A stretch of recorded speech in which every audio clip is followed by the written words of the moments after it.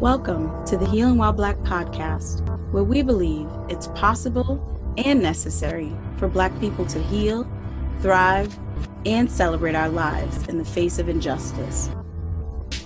We'll highlight the often unheard voices and perspectives of Black people on a range of topics that impact our lives. I'm Misty. And I'm Kiana. And we're two Black women therapists with real lives trying to heal while Black and figure it all out too. Thanks for joining us. You ready? Mm-hmm.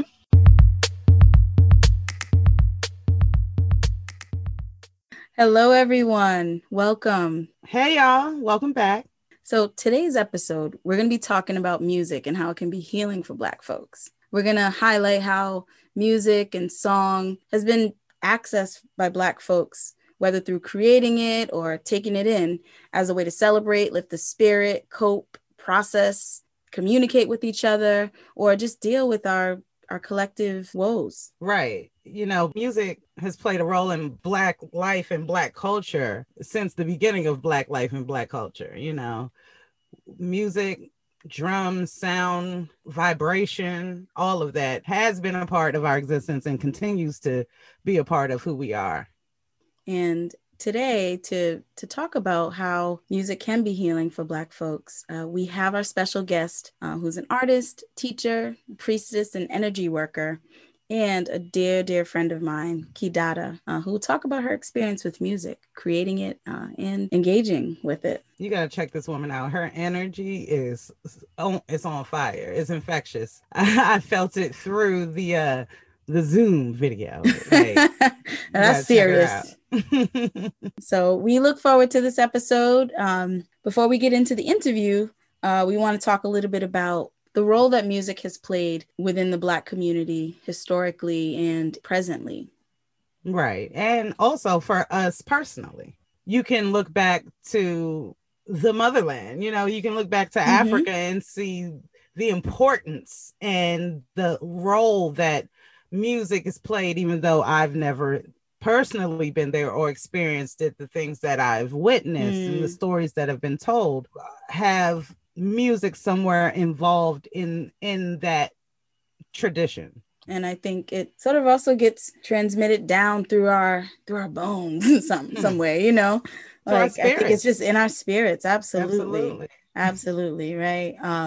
Or just in African culture in general, music has been and song has been a huge part in all facets of life, right? You know, the way people celebrate, you know, in marriages and rites of passages. It's often used in a spiritual way as well, right? To kind of ward off or, you know, connect with, you know, the spirit world and, you know, to pay respects, right, to our ancestors. Absolutely. Right. It's a way to tell story. It was a way to tell story, to have generations and generations pick up and learn what our ancestors had to say or experience. Exactly. Right. Exactly. When we think of the griots, right, the storytellers, oftentimes the musicians and the sort of artists, right, and they were the ones that would pass down history through music, through art, and culture. And so it is important. Right. And I think our kind of more recent ancestors got to experience that, right? Despite the fact that they were enslaved, right? Right. You know, so they took that tradition and embodied and brought it with them when they were stolen and brought here. Exactly. And that was something that lived inside of them, and I think today lives inside of us because of that experience. Absolutely. That was something that wasn't able to be taken away from us, right? Everything else was, you know, taken away. We were removed from our land, you know, our culture and language and all of that stuff. Sort of, we were kind of robbed of those things, but, you know, music and rhythm and song and was something that we were able to hold on to, right? And helped our ancestors kind of move through being enslaved, that system of slavery, right? Right. And in so many ways, music or song was used by enslaved Africans, right? They would Mm-hmm. use it to communicate routes of freedom. Like, Yep. we been slick. We been slick with the tongue. You know what I mean? Like, we've Exactly. been Right. able to get what we need done. You know, like, I'm about to sing you. I'm about to, girl, wade in this water. Okay, wade in this water. Wait. So they don't smell your tracks. Okay, Right. like, Little. we this is, Yeah. we've been on this. And when we had the space and the opportunity, it was an expression of ourselves, and it was part of that expression was the joy that they couldn't take from us.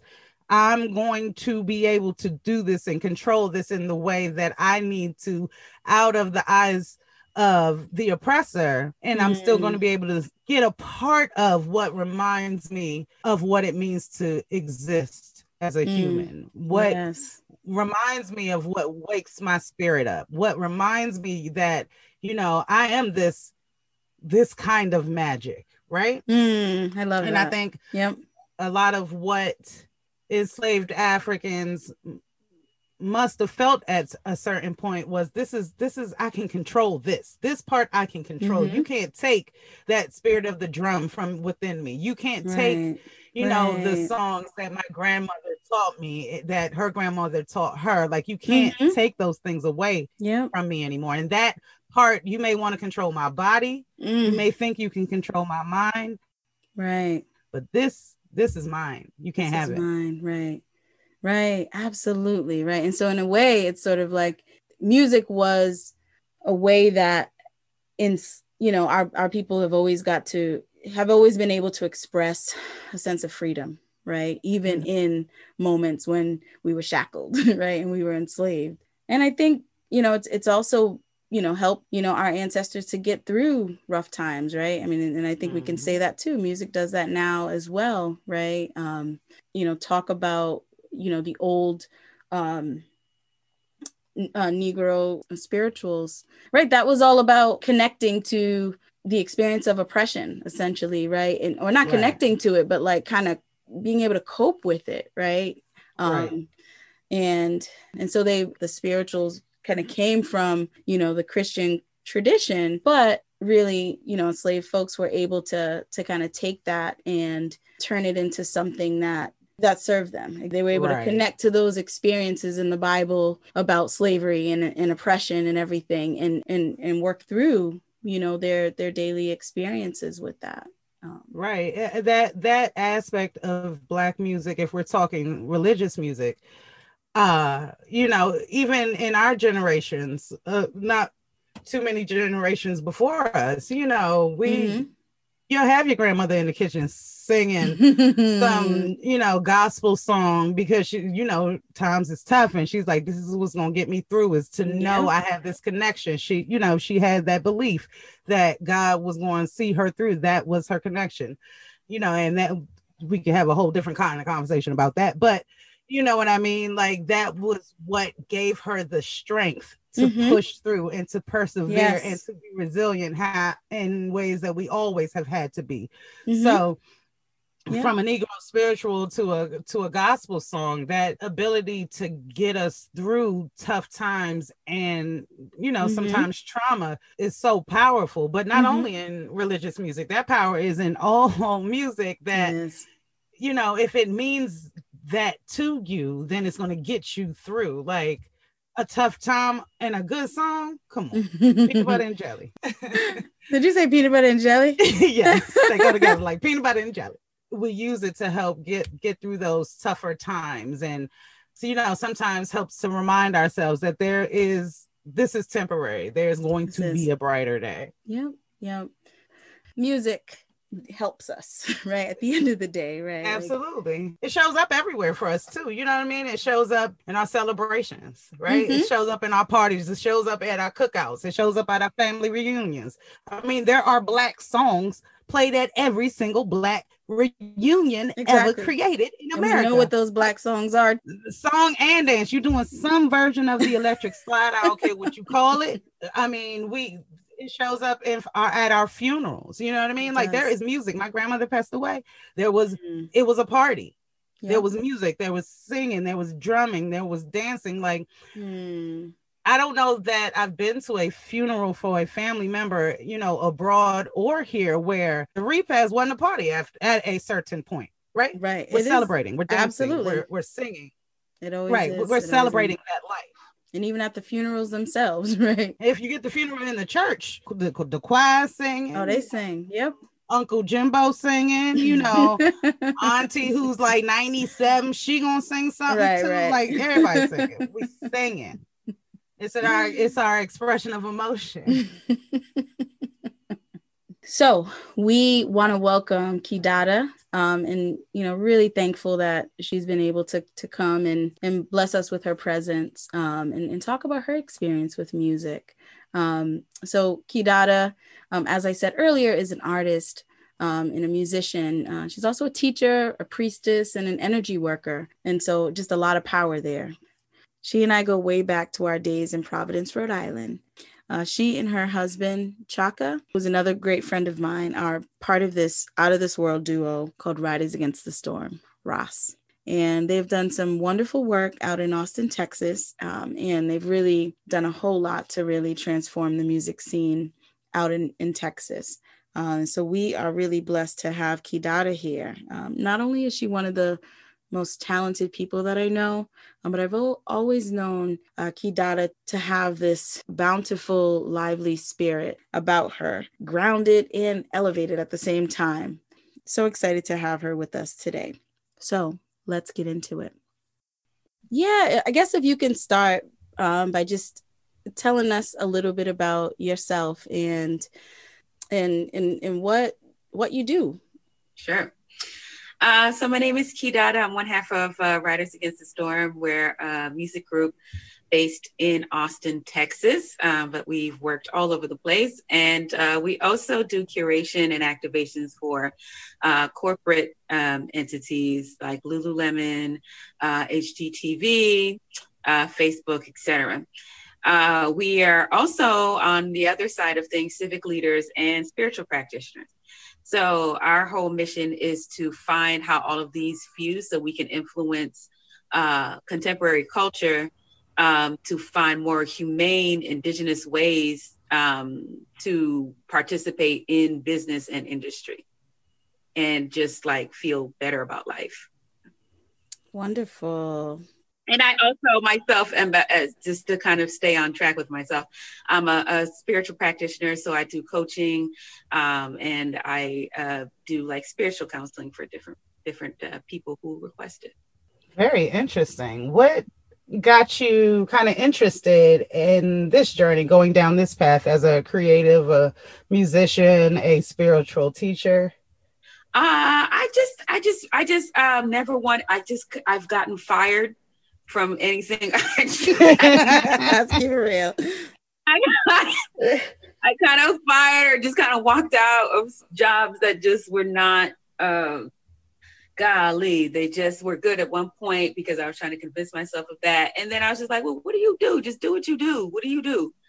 I've always done it. I've always danced. I've always been in theater. I've always, made music. I've always enjoyed all of this. Is just what I always did. And at a certain point, my husband and I both were like, okay, are we going to do this? Because if we're going to do this, we have to make some drastic changes. And that those can be really scary. So it's really nice to be at a place where things are stable and really strong to help folks who are in that situation, trying to make those decisions and be able to like, no, it's possible. Nah, you good. But yeah, no, it's work and it'll try you, but it was just, I just couldn't resist being who I was. It's really the long and short of it. It was calling you. You couldn't run from it, huh? Couldn't run from it. I love that. It was just the natural state of things. So I decided to rock with the natural state of things. Nice. I love that. So tell us about the music you create and how it lends itself to healing for Black folks.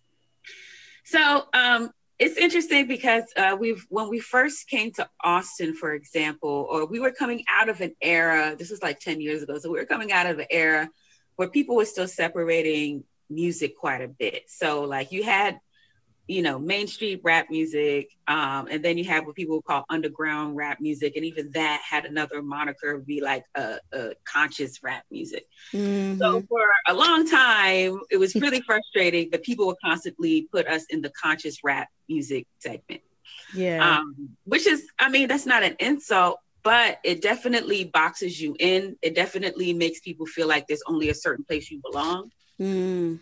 And so the first sector of our career, the first portion of our career was really like proving that wrong. It was like, no, we can rock anything. And so, we make music. So if we can play with Willie Nelson and we can play with Mos Def and we can play with Michael Franti and we can play at, a tech, industry, summit and we've done all kinds of things to kind of break those ideas and those barriers down, because at the end of the day, we make music. And I could say we make hip hop music, but really we make Black music. So you might hear us do some go-go music, since y'all over there in DC. Oh yeah, okay. One of our biggest hits actually is a song called Booty Sweat, and it's a go-go beat. And we also will find influences, some stuff. I had some reggae, some stuff. Right now we're working on a record that's mostly like house and freestyle. Y'all remember like freestyle music? Yes. Like, yeah. So it's that is and really freestyle music is Latin music. Like that's kind of like what Puerto Ricans were creating in the urban scene back in the day, So it lends to Black people because we don't limit ourselves to like this one concept of Blackness. Like we have a broad sense of Blackness. We've been around a broad sense of Blackness, and in ourselves, as Black people, we just have a lot of different aspects to ourselves. So we're okay with expressing that, and I think that makes Black people feel freer to be like, oh, I can be all these different things and not get my Black card jacked or whatever. Right. Yes, that's dope, that. to say the least. I like how you say you go into these different spaces, but you take your Black music into these spaces. And even if they interpret it as Black or not, it still is what it is. It sounds like nothing but authenticity. Right. Yeah. It took time to get to that. You know what I'm saying? Like, it just takes time. It takes time. I think, I forget who the artist that was. It was just like, it took a long time for me to sound like myself. Wow. It's kind of kicking me that I don't remember who it was. But then it might have been Miles Davis. It's like it took a long time for me to sound like myself. And so for us, it was just like, how do we create this signature experience or energy that can really ride in any container? Right. Like when we first moved to Austin, we were so broke. Where'd you come from? Providence, Rhode Island. Oh, I should have. Come on now.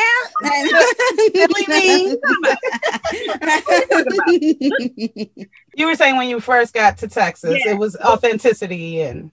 Yeah. So when we first got to Texas, as far as being able to put ourselves in whatever container, like we were so broke, I was slinging tacos. But obviously I'm not Mexican. And I didn't want to be disrespectful to the Mexican culture. So I was like, well, what could I sell? So I started to sell patties, right? Like Caribbean patties, but I made like this vegan version or whatever, just trying to sell stuff after the club. But folks, it was difficult because folks didn't know what patties were. They had no Jamaican patty. Jamaican food had not hit Austin until about 6 years ago, 6 to 7 years ago. Wow. They didn't know what I was talking about when I said a patty. They really didn't.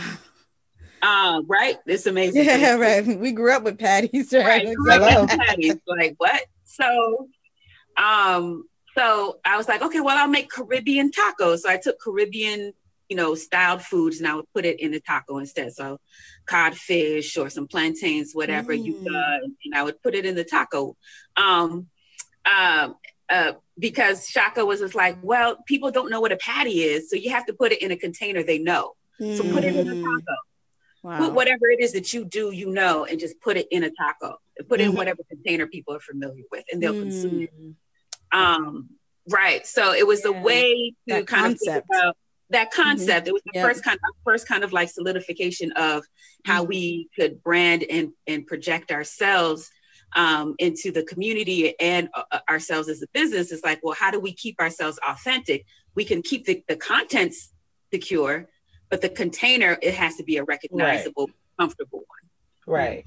Yeah. Right. That's real. Wow.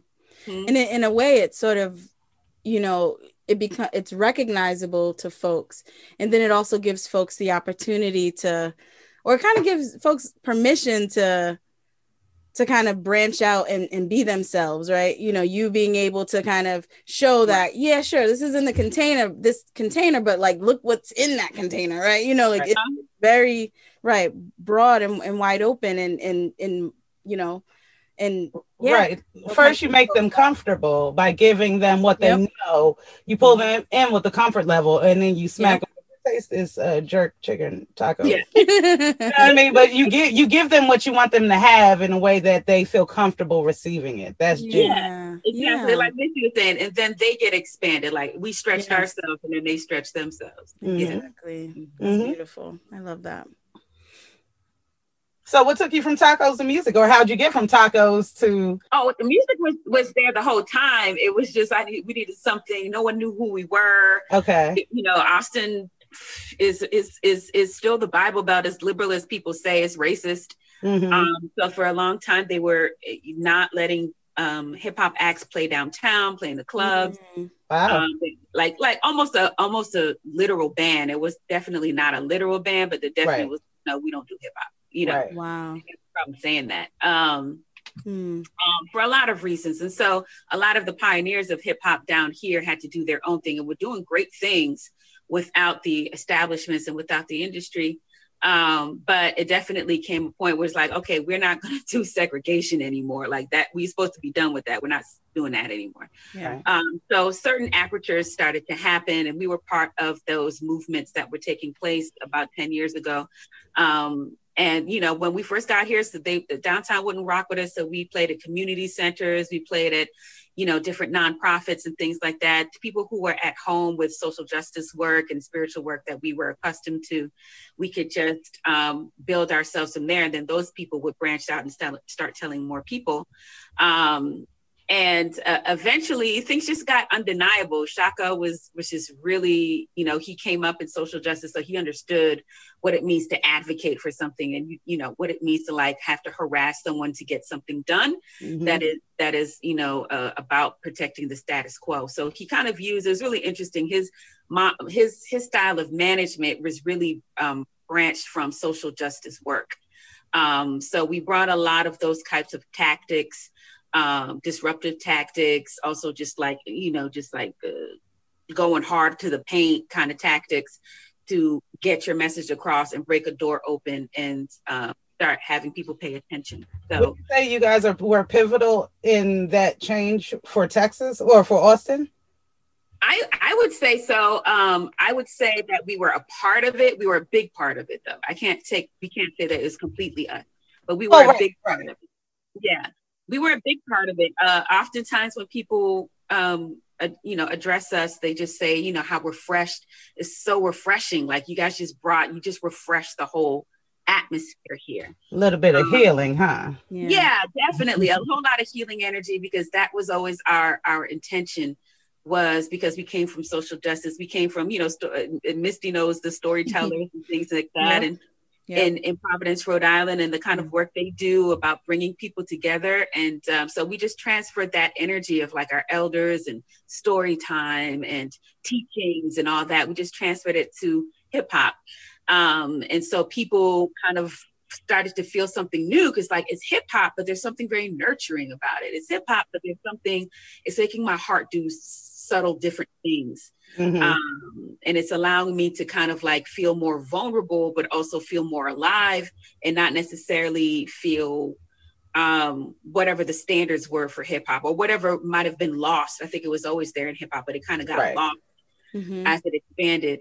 So it was refreshing to kind of bring that back, but again, bring it in a new container, not have it be this same style that was frozen in time. Brilliant. You know.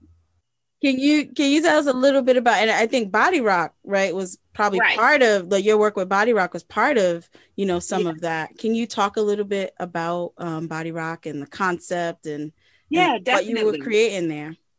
Right. So, obviously folks may not know. So Body Rock is a dance party that we've been throwing for the last 10 years. Obviously COVID shut that down. So we haven't had any parties this year, but it's a party hundreds and hundreds and hundreds of people would go to every month for 10 years.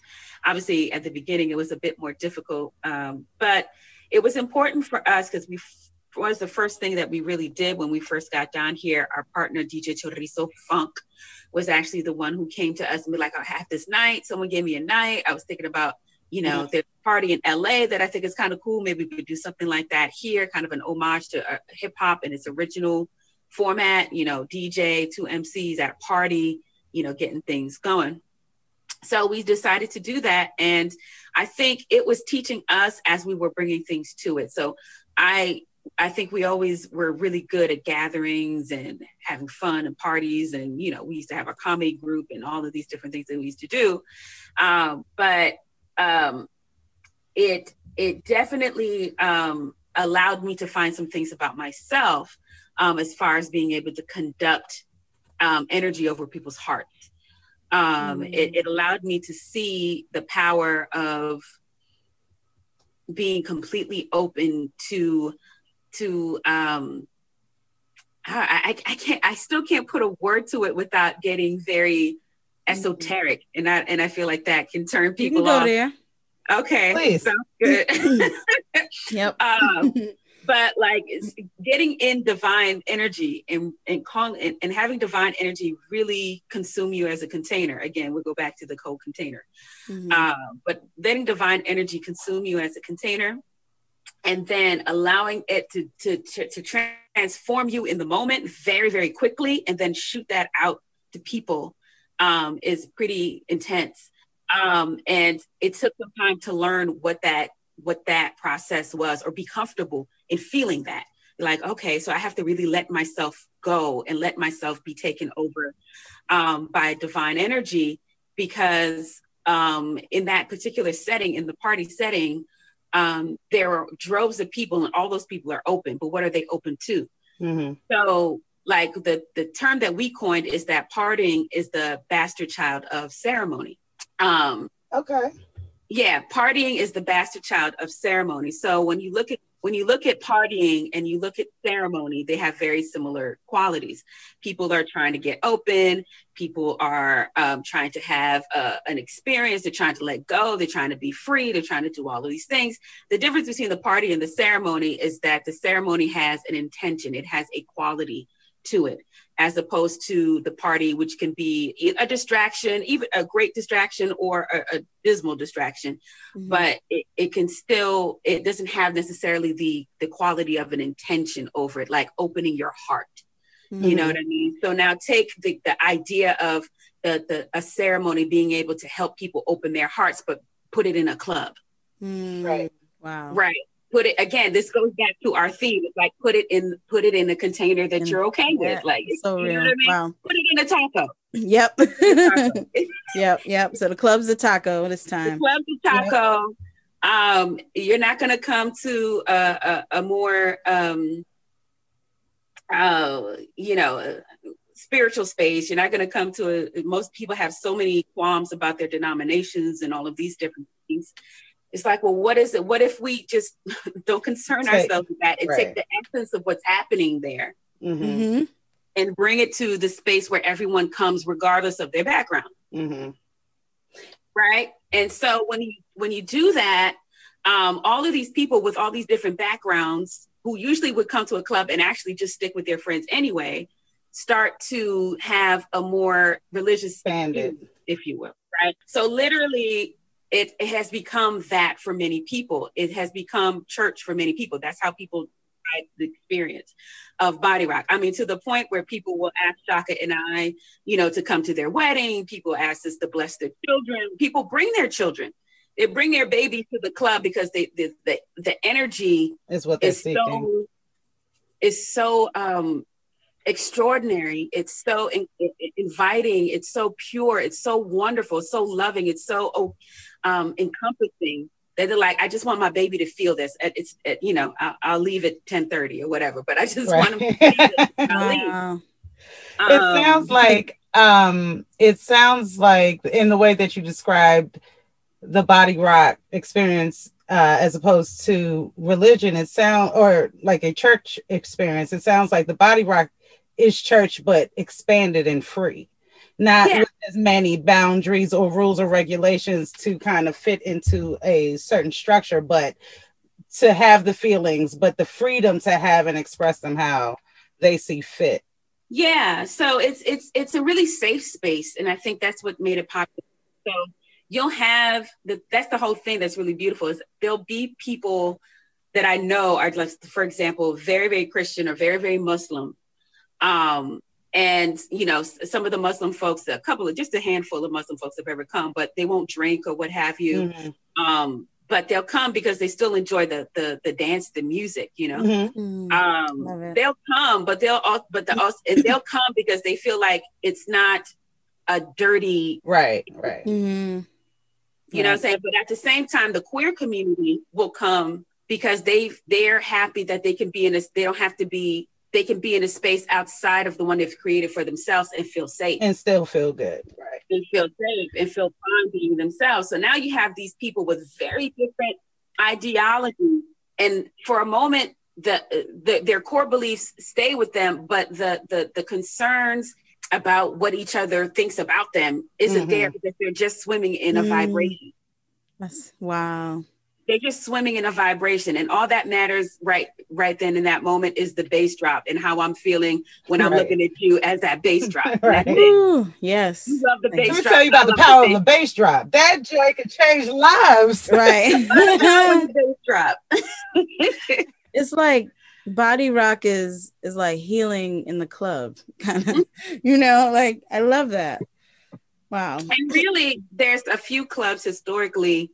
That's really what it should be for. But, you know, money gets into it. It's dangerous. It's all of these different things. But there's a great documentary called Jules Catch One. But it was a nightclub that was started in the 70s, maybe 60s, definitely in the 70s. And this was a woman who was a queer woman. And at first it was like a nightclub for people of color, queer people of color, to be able to come and be safe and hang out. But eventually, long enough, you know what I mean? It just became the spot. Madonna did stuff there, all of that jazz, right? But what's really beautiful is the owner eventually herself started to go on a track of sobriety. Mm-hmm. And through that track of sobriety and healing herself, she really started to register like the healing power of the club. And she also, like, even to the point where she started like a pay what you can acupuncture clinic across the street from the club. She started like a community market that was a part of the club. You know, I think there was the health food restaurant that was connected to that in that whole little plaza where the club was. And so this healing love that was coming out of the club literally started to spill out and just take over the block. Mm-hmm. And so they're quite, you know, we're the next generation of that. You know, she's retired now and sold and all that. But I think there's a core group of people in the world who's like, I'd love to party. But I don't like hurting myself or watching people get hurt or feeling like that has to be a part of nightlife. The night in many cultures is a very sacred thing. And like, what does it mean for us to revisit that and revitalize it? Today, we'd like to take a moment and let you know about an amazing product brought to you by an amazing Black woman. It's a coloring book titled I'm Great and I Know It. This coloring book was created by Doreen Vale, who is, amongst many things, an amazing singer. Doreen created this coloring book along with a song entitled Song Baby. Both the coloring book and the song was inspired by Doreen's daughter, my best friend, Taryn, who passed away last year. Taryn was an amazing educator and inspired and loved children like no one I've ever known. Help keep her legacy alive and give your kids the joy of understanding their greatness. You can grab a copy of the coloring book on Amazon.com. Also, we will leave information in our show notes. Once again, grab yourself this book. It's going to change your children's lives. So in that breath, then what would you say is the healing power of music? What makes it so effective? What makes specifically for Black people? Jeez. I mean, if we could. That's profound. It's a huge question. Absolutely. Absolutely. But you can see from this conversation, it's real as a mug. It's so real. It's everything. I tell you what, for Black people, music vibration in that regard is nutritional. It's not just like something you hear, but it's something we absorb. All life absorbs, vibration from one thing or another. The sun, it emits its rays and, it affects things. And we can get into the whole science of that. But specifically, even if you look at the science of just like what repels energy versus what absorbs energy, right? And the darker hues, more deeply melanated you are, the more ability that you have to actually, the more need you have actually to take in vibrational nutrition. In the same way, like if you have a car that's Black, and you touch it and the sun's hitting it, it's hotter than a car that's white, right? Because it's taking on more energy. The nutritional factor of it is really important. Like if you see so many people who may have Alzheimer's, for example, and you play music for them, regardless of their skin tone, they can actually, step out of their regression. I saw this old woman who was a ballerina. She couldn't see, and she may have had Alzheimer's or something like that. But the moment they played the music she used to dance to, her body came alive. She was in a wheelchair, but her arms started moving in the way that it would prior when she was an actual dancer. So very true. So true. Yeah. No, I think because there's a vibration, your body is made up of those elements. So it just instantly connects to that potential. It just instantly connects to it. Just those wirings just never die, because it is what we are eternally. Before we can read, before we can walk, before we can dance, we make sound. Yeah. Before we learn how to talk, we just feel, and then whatever that feeling is the sound we let out. So for Black people, the healing component to it, I feel like one of the key things for us historically in the Atlantic, in this side of the Atlantic, was that music was just something we could use to maintain ourselves.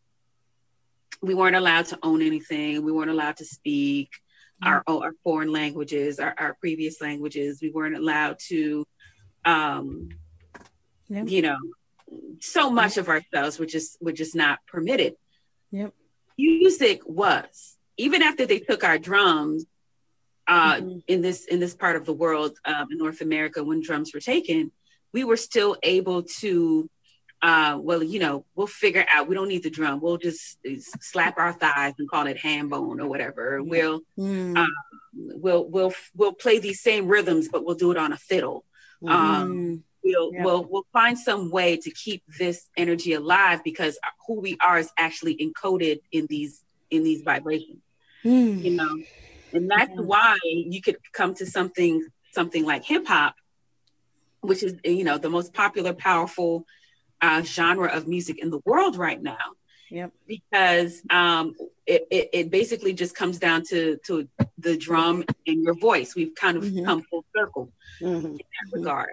And I think the innate understanding of all of that was being carried all those years was just like, as long as you have a beat, your own heartbeat, the beat, that steady awareness of life, the beat, and you have the ability to express the vibration that's in you, however those things find each other, that you can source a great deal of power. And for us, I feel like music for Black people is about power as much as it's not so much about entertainment. It's not just so much about joy. It's not just about memories, good and different memories. It's not just about the escapism of it.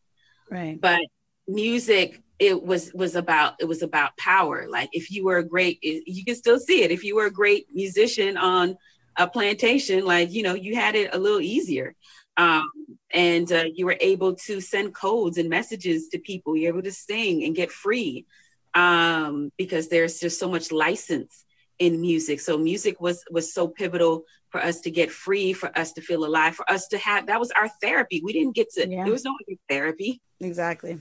There was no other therapy allowed to, we had to sing it out, or we had to moan about it. And we had to, you know, just express our distress through that and create beautiful melodies and tones because of the authenticity and the need for the expression, the deep need to have it be expressed, you know? That's what I was going to say. That need, it, no matter where we are, where we're put or how we're kept, that need has to escape us. And I feel like it always finds a way to get out. It will be through the hum. It will be through the whatever, but it has to escape us, or I feel like, you know, no, at least I would explode. I don't know about anybody else. Yeah, no, you would explode.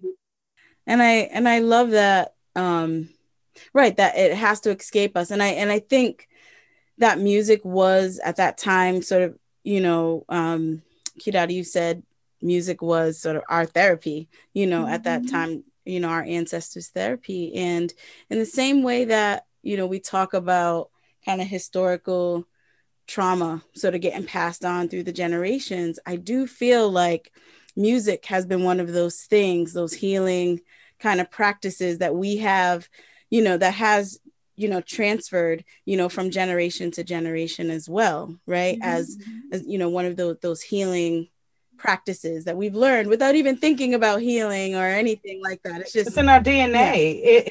It's in our DNA. It's passed on through us, even like you were saying, without our conscious knowledge of it. But you know, when you get to hearing a beat, sometimes you're moving and you don't even know you're moving. Your body's like, there it is. That's, you know, that's the spirit. I don't even realize I'm hearing the beat, but it's so real and it's so important. And I think they tried to take away everything else, but that they could not take away of that. We were able to control and keep, and they could not steal that. They could not steal our joy when it comes to, well, in a lot of ways, but specifically when we're talking about music. 100%.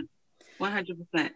You know, because we had a fantastic connection to music, you know, before any captivity took place also. So there's that whole, you know, science and understanding about who we are and how we communicate and why it is that our children, for example, learn better through rhythm. Like I remember my mom, when she was in Haiti, she was like, I don't understand. Like she hated the school system here because, you know, she just never understood why I was in, you know, college bound classes and all that. And she still felt like it was remedial to her. Because, well, firstly, when you're in a Black country, your standards are different because everything you see is Black, right? So she came, so you don't have white teachers and white school systems dictating to you what you're capable of. Right. You know, kind of white supremacy play out in the same kind of way. Right. So she was like, when we were in school, I was doing algebra in second grade. You know what I mean? Like, how are you doing algebra in sixth grade? She was like, well, one thing was that we always learned everything in rhyme. Whatever their lesson was, it was always done. It didn't necessarily rhyme. That, let me correct that, but it was always done in rhythm. That's how they memorized and learned anything. If you forgot it, but if you got back into the rhythm, it would come to you.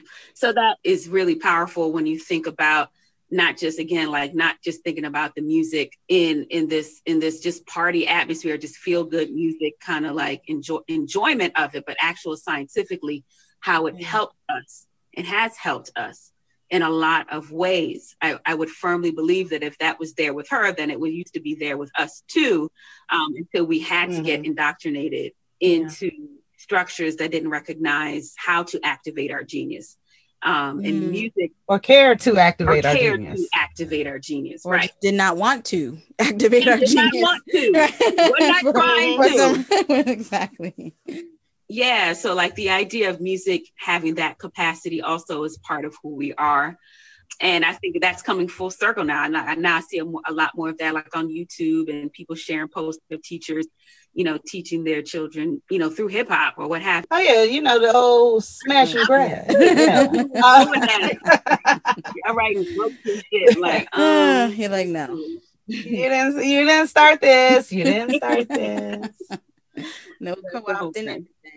But you know what though, that really kind of speaks to one of the goals of this podcast that we wanted to have, which is looking at how we exist as Black people and the things that we do for ourselves that may not be part of the norm, but is healing to us and helpful to us. And even if it's not acknowledged by society, doesn't mean it's not effective, and doesn't mean it's not as valid a coping strategy as anything they have defined. Right. Absolutely. Here's an interesting thought too. If you're talking about going to the continent, like there was an article about the devastation of the genocides in Rwanda years ago. There were a lot of people who were coming in with this wonderful heart, psychologists, psychiatrists, etc., who were coming into Rwanda to help people deal with the post-traumatic stress of the civil war, essentially, the genocide. And so they'd have these sessions, etc. And it was really interesting because the villagers eventually asked people to leave. They asked the psychologists, etc., to leave. They just thought that was really peculiar. It's like, no, we want to help. Let us know what we're doing wrong. We want to make sure that we're facilitating and supporting you. Like, we don't want to feel like we're hurting you. Like, tell us why you want us to go. And so they were basically like, well, like, I know you're trying to help, but you're like, where we come from, like, if someone is hurt, everyone stops what they're doing and they go be with them. Secondly, there's no music. How do you want me to feel better if there's no music? And then third, you're like, no one's playing the drum. Like, how are you going to help this room? Energy, no one's playing the drum. And then lastly, it's like, well, you're having to sit inside. Like, we need to go sit outside. We need to be outside. We need to be with people, and we need drums for us to move the trauma. You're making us do the exact opposite. Right. So that's how much music is a part of our healing process. Yeah. It goes back way, to the continent that, yes, we have music for fun, but it is an integral part of our process to move information that's been trapped in us, memories that have been trapped in us, traumas, et cetera, that have been trapped. Is actually how do you move that through your body? And in order to move your body, you need music to move your body, to help move things through your body. The same way you physically sweat out toxins when you dance, it also allows for other things to be moved and shift and displaced as necessary. And there are a lot of ancient understandings about that, but I think it's not that ancient. It's just a very common idea. It just needs to kind of grab hold back to who we are, so that we can designate what it should be, and how it's just like the folks in Rwanda designate how it works for us, as opposed to it being dictated to us in the mainstream culture. Absolutely, right. Absolutely. I remember actually. Don't tell nobody. But when I first moved, and everybody listening, no problem. Bleep this out. Just between the three of us and everybody else. When I first moved back to the DMV, I was like, go, come on now, get it with all the noise. Quite a few years in living here, my grandmother passed away, and we're Trinidadian, so we go back for her funeral, and they're playing, my uncle's playing the drums, and we're moving through the process. And I come back home and I'm like, well, wait a minute now. I feel a little different about this go-go music and all this banging and such. When I learned to look and appreciate the origins of what this was, what this go-go was, what these drums were, where it gave me a complete new outlook on what go-go was and how it sounded and how it resonated within my soul. It was amazing. But I got that from attending my I was in a whole nother country, another part of the world, but it opened up a part of me that I didn't even know existed, really. It's so powerful I feel like when you can get it from like an authentic source. Yeah, it was really spectacular. Like when you talk about funerals, obviously New Orleans has their style of funerals, you know, the jazz march kind of like funerals and stuff. But when I went to Africa earlier this year and we were looking at, our host had like her family's albums out, and we were looking at the funeral photos, and it was like, this was an exact replica of New Orleans funerals. It was the exact thing. Wow. And we were like, looking at the pictures, everybody was smiling. They had food and everyone had matching outfits and stuff. I was like, it's a party. It's that music. It like you were saying, it helps you get through trauma, but to me, it also helps you get through instance and time and pain, which not in my grandmother dying wasn't traumatic, but it was painful as hell. And it helped me get through that time and that space. And that is the beauty of music. And I think in relation to Black people specifically. Yep, absolutely. Definitely. Yeah. It's not a supportive therapy. It's a primary one. I like that. Right. It's a primary one. It's a primary one as opposed to a supplemental one. Right. It's natural. Nice.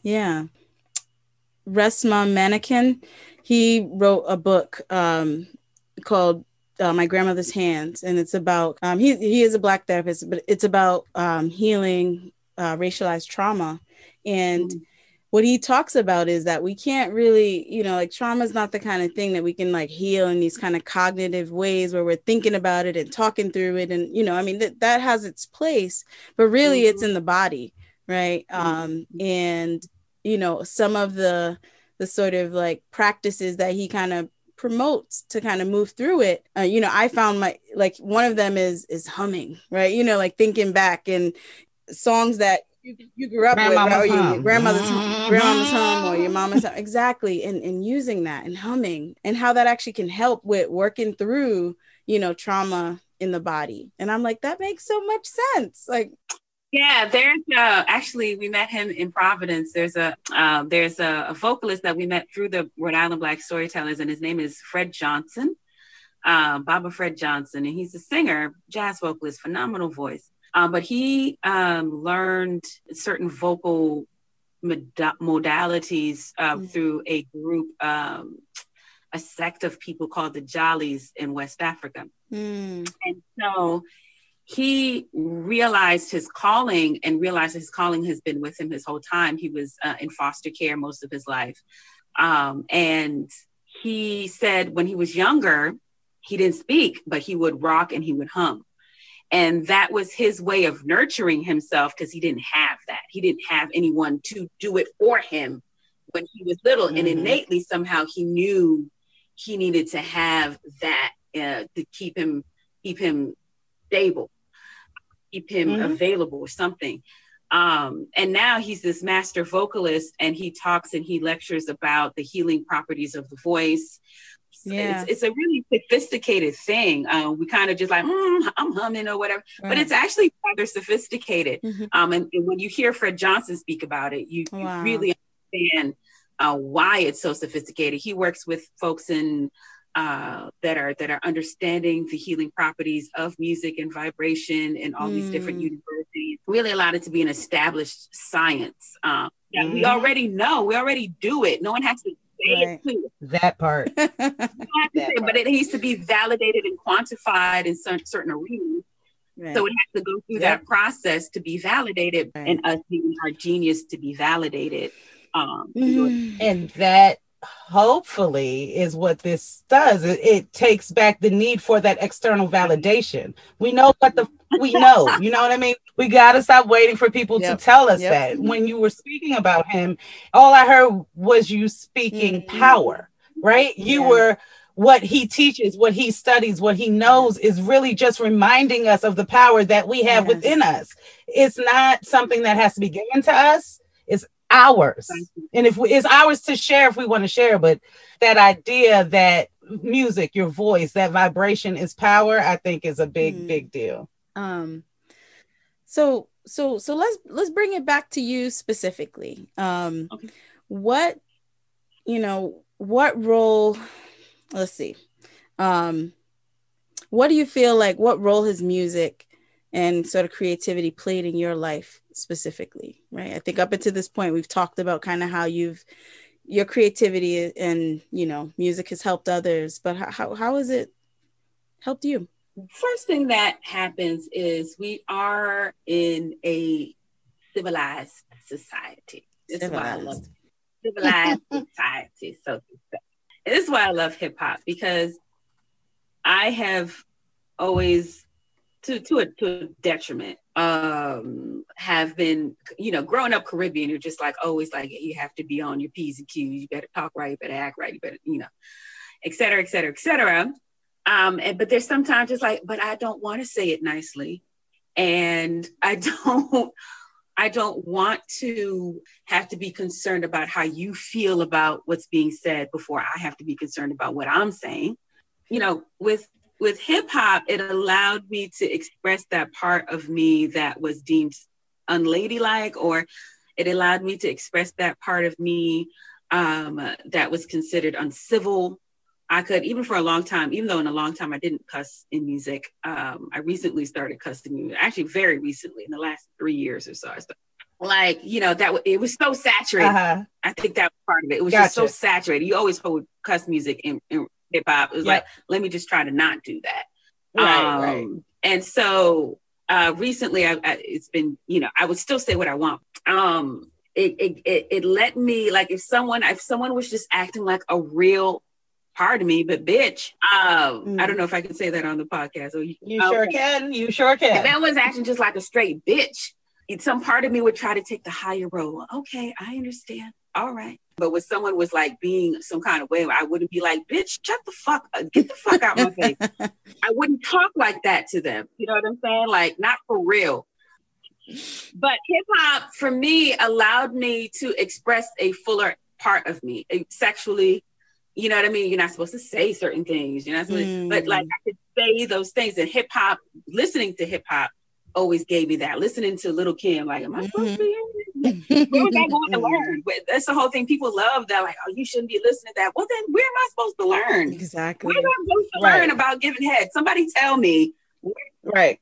Where do you learn Lil' that? Kim gonna tell you. You can't learn that in the Bible. You can't learn that in the Quran. You can't learn. Where was I supposed to learn? Because that's the part of it. Right. So anyway, and we all memorized Little Kim's. I mean, hey. But there were corridors of life that it gave me access to and permission that was really important in me being able to experience my full self, and not just like the prettified puritanistic version that you're supposed to poise and offer. Wow. You could be your full self and realize that actually did not dismantle anything. It didn't cast you into any fiery brimstone or anything. It was just like, no, I'm upset. And that's okay. That's okay. I'm upset. I don't like this. And I don't like this behavior. I don't like this energy. Right. And it also, other behaviors and things that you're not allowed to be. You're not allowed to be cocky in real life. You're not allowed to be like, nigga, these titties is everything. And you just get with it. Right. I mean, but the thing is, we can, but the cost that we have to pay sometimes, not everyone's willing to pay it, right? And it shouldn't be that way. It shouldn't be a cost kind of associated with it. Yeah. It shouldn't, right. It shouldn't be a cost. I should be able to exist. That's the perfect way to put it, because really that's what it gave. Again, back to the container. It gave you a container to do that where the cost was not as high. Yeah, there you go. You know what I'm saying? Like, I could, it gave me a place to do that. And, I didn't have to worry about backlash. I could say, bitch, whatever. I may be in my heart be talking about somebody else, be talking to someone specifically, but it gave me a chance to say that to them, even if I never said their name. Right. And they knew you was talking to them. They knew. And it gives me that. I think that's the first and primary thing that it gave me personally is the permission to be a fully realized person. I enjoy hip hop for that reason. And I think the other thing that it's given me is just access. For African American people, oftentimes, it's access. You get education, music, sports, tend to be your access, because you're not born into wealth. Very few people of color are born into wealth. And the industry is brimming with all kinds of different people. So it allows you to have an experience and step into other tier and of cultures and society that you wouldn't normally interface with. The music industry allowed me to actually see how much money people have and what they do with it, and their attitude about it, and gave me permission to be like, well, you may not have all that money yet, but you can have that attitude and see what happens. Yeah. And it gave me a real education about power and politics and excess, just like absolute excess. Like, I'm just like, you have so much money to put on these festivals and to put on these programs. There's got to be a way to make that work better, without it feeling like just like a throwaway or only beneficial to a sector and to yourself. Yeah. Like, there's a way to be multi-dimensionally winning. Yeah. You know, like Shaka and I have coined, it's just like, you know, the win-win situation is very limited. As much as brag about it, it really should be a win-win-win-win situation. Yeah. You know what I mean? Like, that's really our format. Like, that's really how we should rock. It's just like, okay, yeah, we get to shoot the music video and we get to have a lavish presentation, but also like all of these kids from the hood get to come in and watch it and participate and be a part of it and learn and realize that there's some other thing that could come out of that. And, you know, there's a program in place so that these kids could, you know, maybe do the recycling and watch the video. So now we're taking care of the earth while we're doing the music video, while we're making money, while we're being creative. Like, it's just about being, for the most part, it's about making money and being creative. And that's cool. Yeah. But it can have a lot more dimensions to it. Very easily. Right. It's just like not they don't have to bother. They don't have to bother. All right. So when it gets down to it, what music do you listen to make you feel good, to help you feel good? You know what I'm listening to right now? There's a young artist out of LA. Her name is Mariba. She's Ethiopian. And I actually have been listening to this one track of her. Well, I've been listening to her whole album. Whenever I stretch and do my yoga at night before I go to bed, I listen to her album. I have been for the last, 2-3 months. It's just such a vibe. Like, it's eerie. It has like, it's got an LA vibe to it, but there's something Appalachian, you know, like, I don't know, like there's some vocally, like there's some sort of hillbilly harmonies that she does. It's so interesting to me. But she had a song, I was using this song to manifest this what I wanted for a long time. She has a song called Black Truck. And so like a couple of days ago, we just bought a new black truck. It's our first new brand new car. But I was listening to her quite a bit. I was just like, this is how I want to feel. I love the way this track feels. It just talks about the experience of what that feels like, why you want that feeling. You know what I mean? Like visualization, but felt. You know what I mean? It's like, that's what music does. It's just like it that's why hip hop was so important. It's just like it's one thing to want to see yourself a certain way. It's one thing to want to see yourself in a position and to work for it. But it also has to be married with a feeling. You know what I'm saying? It has to be married to a feeling. But the doubt is, you know, people's doubts about what you're doing and you being able to prove them wrong. It's like that black truck was just like a representation of being like proving them wrong. Like, now you're going to see me pull up.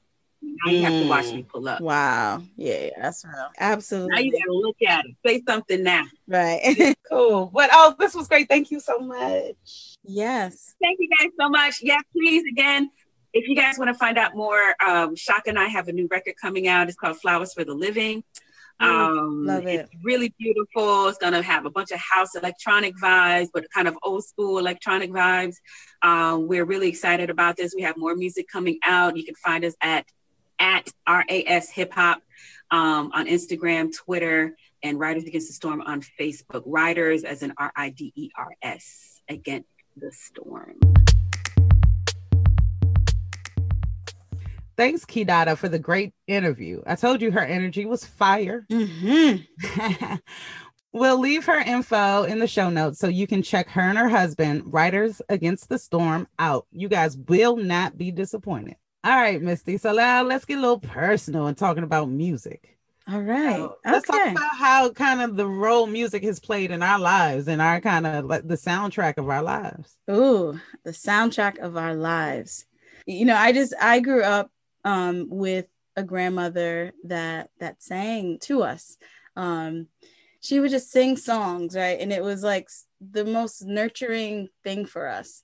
And I think through her song, she created this sense of safety. I know that I felt it, at least. Some songs, were songs about just like life things. Like I remember the birds and the bees, like, let me tell you about the birds and the bees and the flowers and the trees. Do you know that song by Diane Reeves, Better Days? It's about a woman and her grandmother. Okay. It's so good. But anyway, when you were talking about it, that's what it made me think of. So, I mean, that was sort of like some of my early, experiences, or just kind of like the backdrop. I mean, we would always just kind of sing around the house. Like my mom would sing. I remember learning, what was it? Rapper's Delight, or, the Sugar Hill Gang Rapper's Delight. Before I ever even heard the song, I knew the lyrics to it, right? My mom was like, or she would just like be around the house, like rapping. And so, have you ever went over your friend's house to eat and the food was just no good? Like the macaroni soggy, the peas all mushy, and the chicken tastes like wood, right? Like, so we were like, because we related to that experience, right? Who made the macaroni salad? Two things you can't get wrong in a Black cookout is the potato salad and the macaroni salad, right? And but I don't eat either. Yeah, but so I mean, that was sort of like the backdrop, right? Just music was just kind of just in the air a little, a bit, and it was mostly just like sounds from the times. One of our traditions that I don't think we thought about it that much, but it was like something that was like a big thing in probably the Black community in Providence, in Rhode Island. The radio station WBRU, which was actually one of Brown University's radio stations, for the entire Sunday they would play Black music. And so you get they would play gospel in them, right? One whole day, right? Day. And so that would be the day where we would all, get out our like tapes. We would record like, and if we had like an old tape that we didn't listen to anymore, and then we could sacrifice because we didn't have record right over it. We record over it, exactly. So we would record Sundays. Make your own little mixtapes. What? Exactly. Talk about things our children will never know about. Exactly. But it's so funny, as you were saying how you when you were little, be in the house singing Rapper's Delight. Mm-hmm. One of the first songs I ever taught my son was, part of the song was Shabba Ranks. Ooh. Ding-a-ling-a-ling, school bell ring. So when he was so little, first I taught it to him because it just brought me such joy to see this little kid singing Shabba Ranks. That's funny. Because I'm a fool. But two, also, it's part of my culture, Caribbean music, things like that. So that, and then the second song I taught him was The Message by Furious 5 and Grandmaster Flash. Okay, yes. Don't push me. Because right. Them the two songs that I taught my son that I'm like, I just out of the blue, I'll be like, sing the lyrics. Like, you better know. Right. I love that. I love that he knows it. Yes. Oh man. Forcing my music onto my child. It's only natural. My first memories of music are I feel like the first music I really remember being a part of my life was like Prince, right? Yes. Because my dad's side of the family that lived in DC loved Prince. And it was just, it's the first music I really ever remember like knowing and hearing, and so it definitely wasn't grandma singing to me. And my favorite Prince song to this day is Darling Nikki, which is very not family friendly, but it was their passion and their love for the music that made me love Prince as much as I ended up loving him. It was just everything was Prince, purple this, you know what I mean? Like their connection to the music, Prince's music, made me feel connected to them, because there was a point in time where I lived in New York and they were here and I didn't see them, but when I would hear that music, I would always say, oh, that's DC music, you know what I mean? Because it made me think of my dad and my dad's family. So that was kind of like that is my first kind of memories of I love it. I love it. I'm an old school kind of girl, and not young kids now call old school, which they talk about like 90s music. Right, exactly. I know that's what my kids say. Right, old school. Boy, yesterday's old school according to y'all. But now I've always been like a Motown girl, you know. Okay. The oldies but goodies. The oldies but goodies. Okay, I dig Or it. as I was like, when I think about it, I used to like a lot of Luther Vandross, a lot of Anita Baker, you know, Patti LaBelle. What? I'll fight you over Patti LaBelle. You know, it's just all of that music, that feel, the stylistics, the, you know, Harold Melvin and the Blue Notes, like that's my spirit. Look at you. If you put on anything of anyone that is of the next generation, that's my shit. That was your like, okay. Okay. To this day, I would rather listen to the stylistics than who, I don't know, Trey Songz or somebody. Like, I get you. So that's where my spirit kind of always lies. But you know, I had the mix growing up, so soca was always, you know, soca and calypso was always a part of my life. Like during Christmas time, there are Christmas, you know, the Christmas carols, but we was listening to Parang, and you know, that sound is kind of what my Christmases sound like. Wow. You know, yep. Okay. The Temptations Christmas in there too, but you know, mine is more of a Caribbean feel. Yeah. Caribbean music in itself, soca, calypso, reggae, whatever. Now talk about getting my spirit. That I know for sure is part of my spirit. It's part of me. Yes. My waist will not stay still if I hear, you know, the right sounds put together. It's not possible, right? It's like, no. They just start moving, right? Right. And because no matter where I go, either side of my family, music is a part of that. It's a big part of that.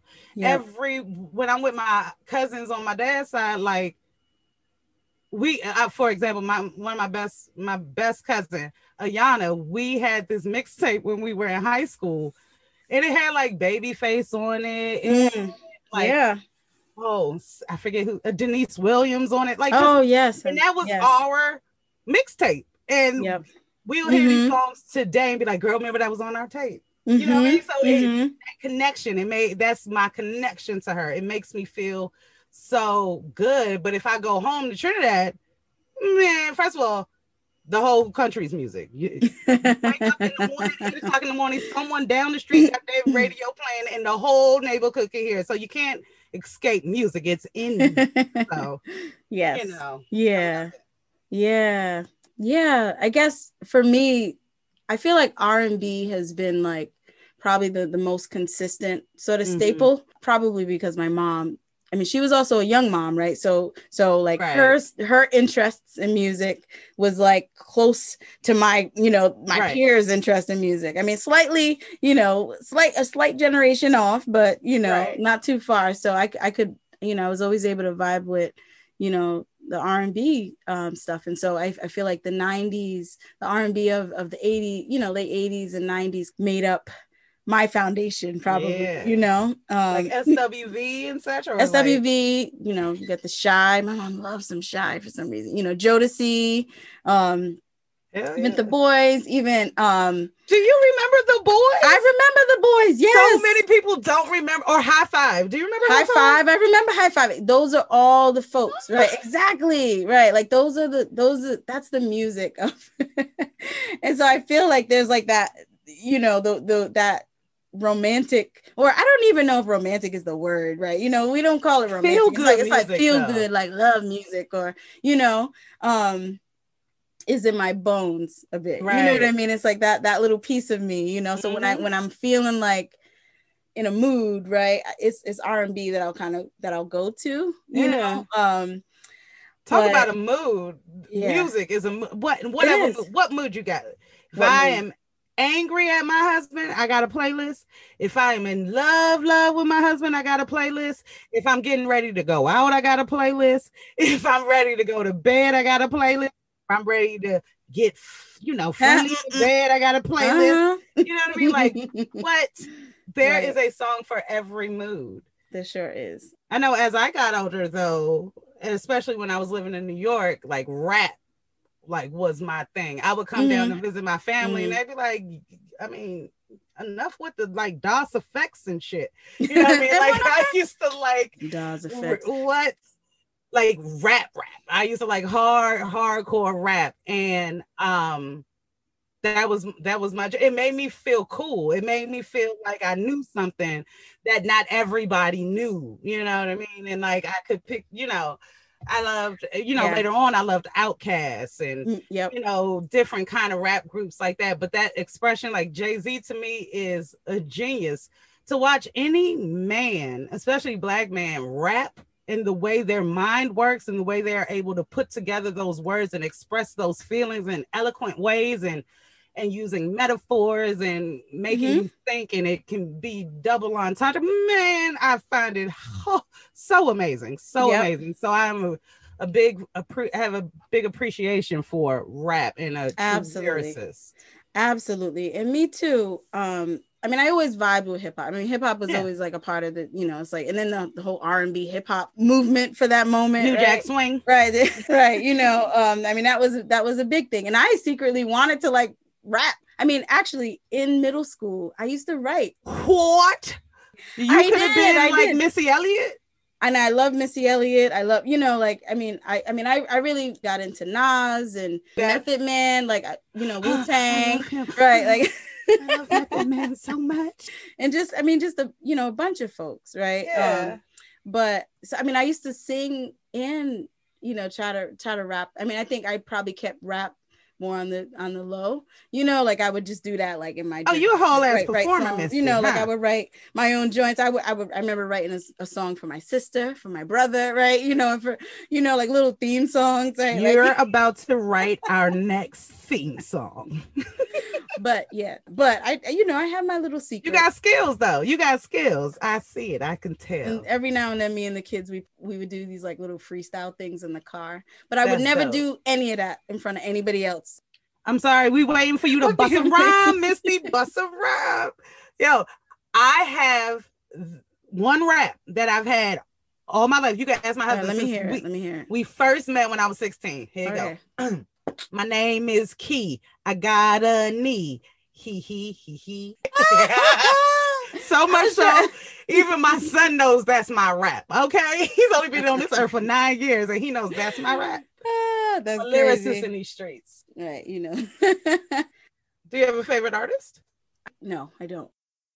I think I've always loved Erykah Badu since I was introduced to her in late high school. I think Lauryn Hill is also somebody that I really have always loved as well. For both of them, I think they have kind of helped me through different parts of life. For Erykah, especially when I think her second or her full album dropped, I think it was her second album dropped when Bag Lady came out. Oh my goodness. For me, that was like that song. It just resonated with me, like something about that idea of carrying baggage, right? And just the impact that it has, right, on our well-being and our ability to move forward in life. You know, that really kind of stood out to me. I think it was really beautiful, I think, to hear some direct healing, because that's what healing is, right? It's like moving through, kind of understanding what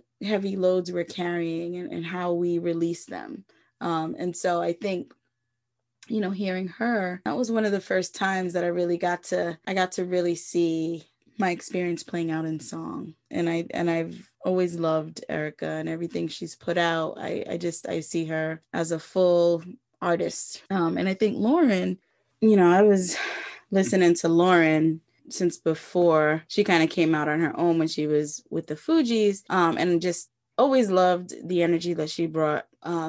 I know she came out with the Miseducation of Lauryn Hill, and I think I was in high school when that came out, but you know, so much of her stuff kind of like just resonated with my own experience, kind of coming of age, you know, and growing into young adulthood. And actually her song Zion was one that I kind of clung to when I became pregnant with my first son, you know, and, you know, as a young mom, I was 21 and, you know, it was really conflicted inside myself about it. And, I think her words, you know, gave me some solace, right? Gave me some, yeah, helped me to be at peace with my decision, right? To kind of move forward with motherhood. You know, I think that was a support, you know, for that time. Have you ever seen Erykah Badu perform live? I never got to see her perform Let me live. tell you about an energetic experience. Now, I know a lot of people don't have the same reaction to watching her perform, but when I say it is artistry, watching her perform, watching her use her voice, and just to the energy she releases, girl. Every time I see her, I try to see her when she's in town. She is one of my favorite too. Yep. Jill Scott. I love me some Jill Scott. I love Jill Scott too. Are those your favorite folks? Ooh. Well, no, I mean, I don't know that I have favorites, but I got, like, if I were to say what my favorite song is, my favorite song, which is weird to say favorite, but is I think it's The Night Shift by the Commodores, which is a song about Marvin Gaye and Jackie Robinson. The Commodores, a tribute song where they are singing about basically missing Marvin and Jackie. Yeah. And it makes me think of my dad. When my father passed away, there were so many songs I could not listen to. And I could not listen to those songs because they made me so sad. And even though Night Shift, that song also is sad, but it made me feel good for some reason. And it made me feel good to think about him when I heard that song, because you don't hear it that often. Yeah. But that's like, I would say, one of my most favorite songs in the world. Yeah. Oh, I love that. Oh, that's the sweetest. But I think in college, some of the folks that I loved, you know, Talib Kweli. Yes. You know, Black Star. Mos Def, when he was called Mos Def. Yeah, I swore that Mos Def, you know, we was gonna have some kids and stuff, you know. Yo, he had this one song that used to crank about this girl with a big booty, and I was like, I know I ain't got a big booty, but I could be your girl. I could be your girl. Yep. And right, Common. You know, those sort of earlier underground folks who became sort of more mainstream, you know, ultimately they really spoke to that part of me that was developing sort of a political consciousness, right? And also that was that sense of Black pride that was sort of developing. DMX, hold on, I'm sorry. I have a music episode and not mention my man DMX. What? I hate dogs. I'm scared of dogs. But right. My dog, you hear me? Right. He is, talk about conveying emotion. He can make you feel. You ain't even got to believe in God, and he get to barking at you, and you like, oh yes, Lord, I believe. He is. Well, sometimes, you know, he in the spirit, and sometimes he's fighting the spirit. But nonetheless, I feel what he's doing each time. That's my dog. Yeah, I feel like there's like too many folks to like. I'm like, gosh, it's so hard, like to be like, what's your favorite? I'm like, I don't know. There is no favorite. I feel like the favorites come in time period. Yeah, periods. Yeah, or in description. Like if one of the questions we were gonna ask if we did it like this was, you know, songs that kind of describe you at different points in your life. And for me, LL Cool J, Round the Way Girl. Okay. That, not that I'm the girl in the song, but I'm the girl in the song. You know what I mean? Like that makes, that to me is that if you played that song, which like, she kind of like that, you know, that would be a okay description, you know. And then also like Jasmine Sullivan's Bust Your Windows Out Your Car. I can be that girl too. You know what I mean? I too can be her. So there's some music does so much healing for me personally. You know, I don't know that I could exist without it. And the whole point is all of these songs that we've talked about in some way has provided some type of support to our Black systems and our Black spirits. In some way, it either has helped us get through something or brought us something. So it brought us joy. Yes. It brought us understanding. It brought us, you know, the ability to express emotion that we weren't able to in some way. But nonetheless, it has served us. There is music therapy. That is a thing as well. And that is a modality that is used effectively for a lot of people to treat many things, you know. That, you know, I guess in the traditional kind of world, it may not be seen as something that can be helpful, you know, in healing or support, you know, growth and you know, positive processes, but really that's what it has always been for us, right? And that's what it continues to do, right? All right, so let's get to our takeaways. What are some of the highlights from this session about the healing power of music? I think Key Dada had a great point of how music kind of gave her the permission and space to be free. Yes. Yep. I think she talked about how, you know, we all feel that pressure to kind of play into those politics of respectability and, you know, all of that. And music can be that space to express, you know, those other things that we feel, you know, those other emotions that we feel, or those other, you know, inclinations that we have to just be. Right. What I like about it is, although she talked about being in the container, she didn't talk about being contained. Right? Exactly. Right. Because it's sort of like being in that music space, right? You know, in that container that people can see and feel and relate to, essentially gives folks that permission to, right, to be free, right? It's like, and so I think that is a really beautiful point and takeaway, you know, that Key Dada brings, is that music can be freeing, right? Right. And I think that also can go into our second takeaway, which is you can't steal our joy. So it's music gives us this freedom to express our joy, and it's joy not only in happy feelings, but in meaning the joy to be able to express whatever we need to express. You can't stop us from that. And music and freedom go together in that sense, right? In order for me to be free, I need to be able to express this music in how I need to express it. And because I'm expressing that means I'm doing it the way I want to. And this is my joy you can't have. You can want it to be a certain way, but the way in which I decide to deliver it is my freedom. And that is the control I have that you will never take away from me. Right. Absolutely. I love that. I think another takeaway is that music can also help us to work through pain, right? Right. And it does, and, you know, it does it in a sort of palatable way, right? Like a way that is, you know, sometimes it's just hard to kind of sit with it. But if you're a great example of that is Jay-Z has a song called Song Cry. And in the song, it says basically, he can't let the tears fall out his eyes, so he has to make the song cry.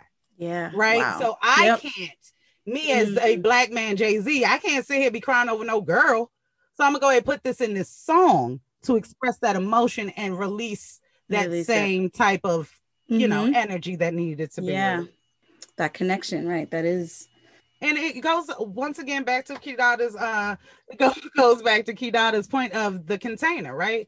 So music is the container in this sense when we're feeling the pain. So we envelop ourselves in music to help deal with this pain. Yep. So it's not the sense that this container is taking us somewhere. It's more that this container is helping us feel safe. And feel like we have a space to heal. Yeah. And I think the other thing, right, is you know, music has been with us, you know, forever. Right. And it's the thing that has not and cannot be taken away, you know, from us. And it's there and accessible, you know, to use and engage with and create, you know, as we need it. Right. That goes back to the control, right? So it's something that's always within me. And if it's there, then I can always use it to help me. Right. I don't have to seek outside of myself for that support. It's within me. I can hum a song.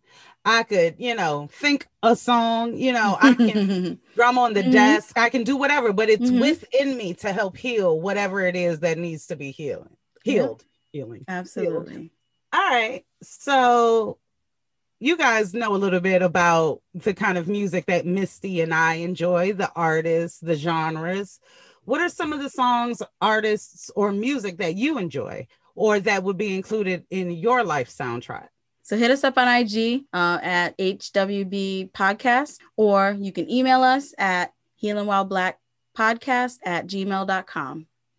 Yes, we would love to know what y'all rocking to, been rocking to, or, you know, where y'all are with music. What has it meant to you? All right. So yes, we like to send a shout out to all of our listeners. Thank you so much for rocking with us through each of these episodes. We really thank you for your support. You guys been sticking with us. It's been great. Thank you so much. Yes. We also want to give a shout out to folks nationally and internationally that tune in. Shout out to our folks in Washington, D.C., in Chicago, in Taiwan. And we want to give a real warm thank you to Kidada for spending time with us today. That was a blessing. That was such a blessing. Such wisdom, such fire. Thanks, guys. Thanks for joining us. Bye. Bye.